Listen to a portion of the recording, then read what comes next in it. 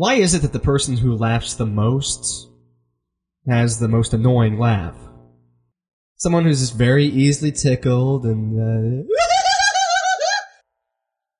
it's a bit much, you know? What is it about the genetic disposition to laughing a whole lot that also forces them to have this trait of laughing like just a complete clown? Can you tell me why? You know, I don't get it. So if you laugh like this, shut up.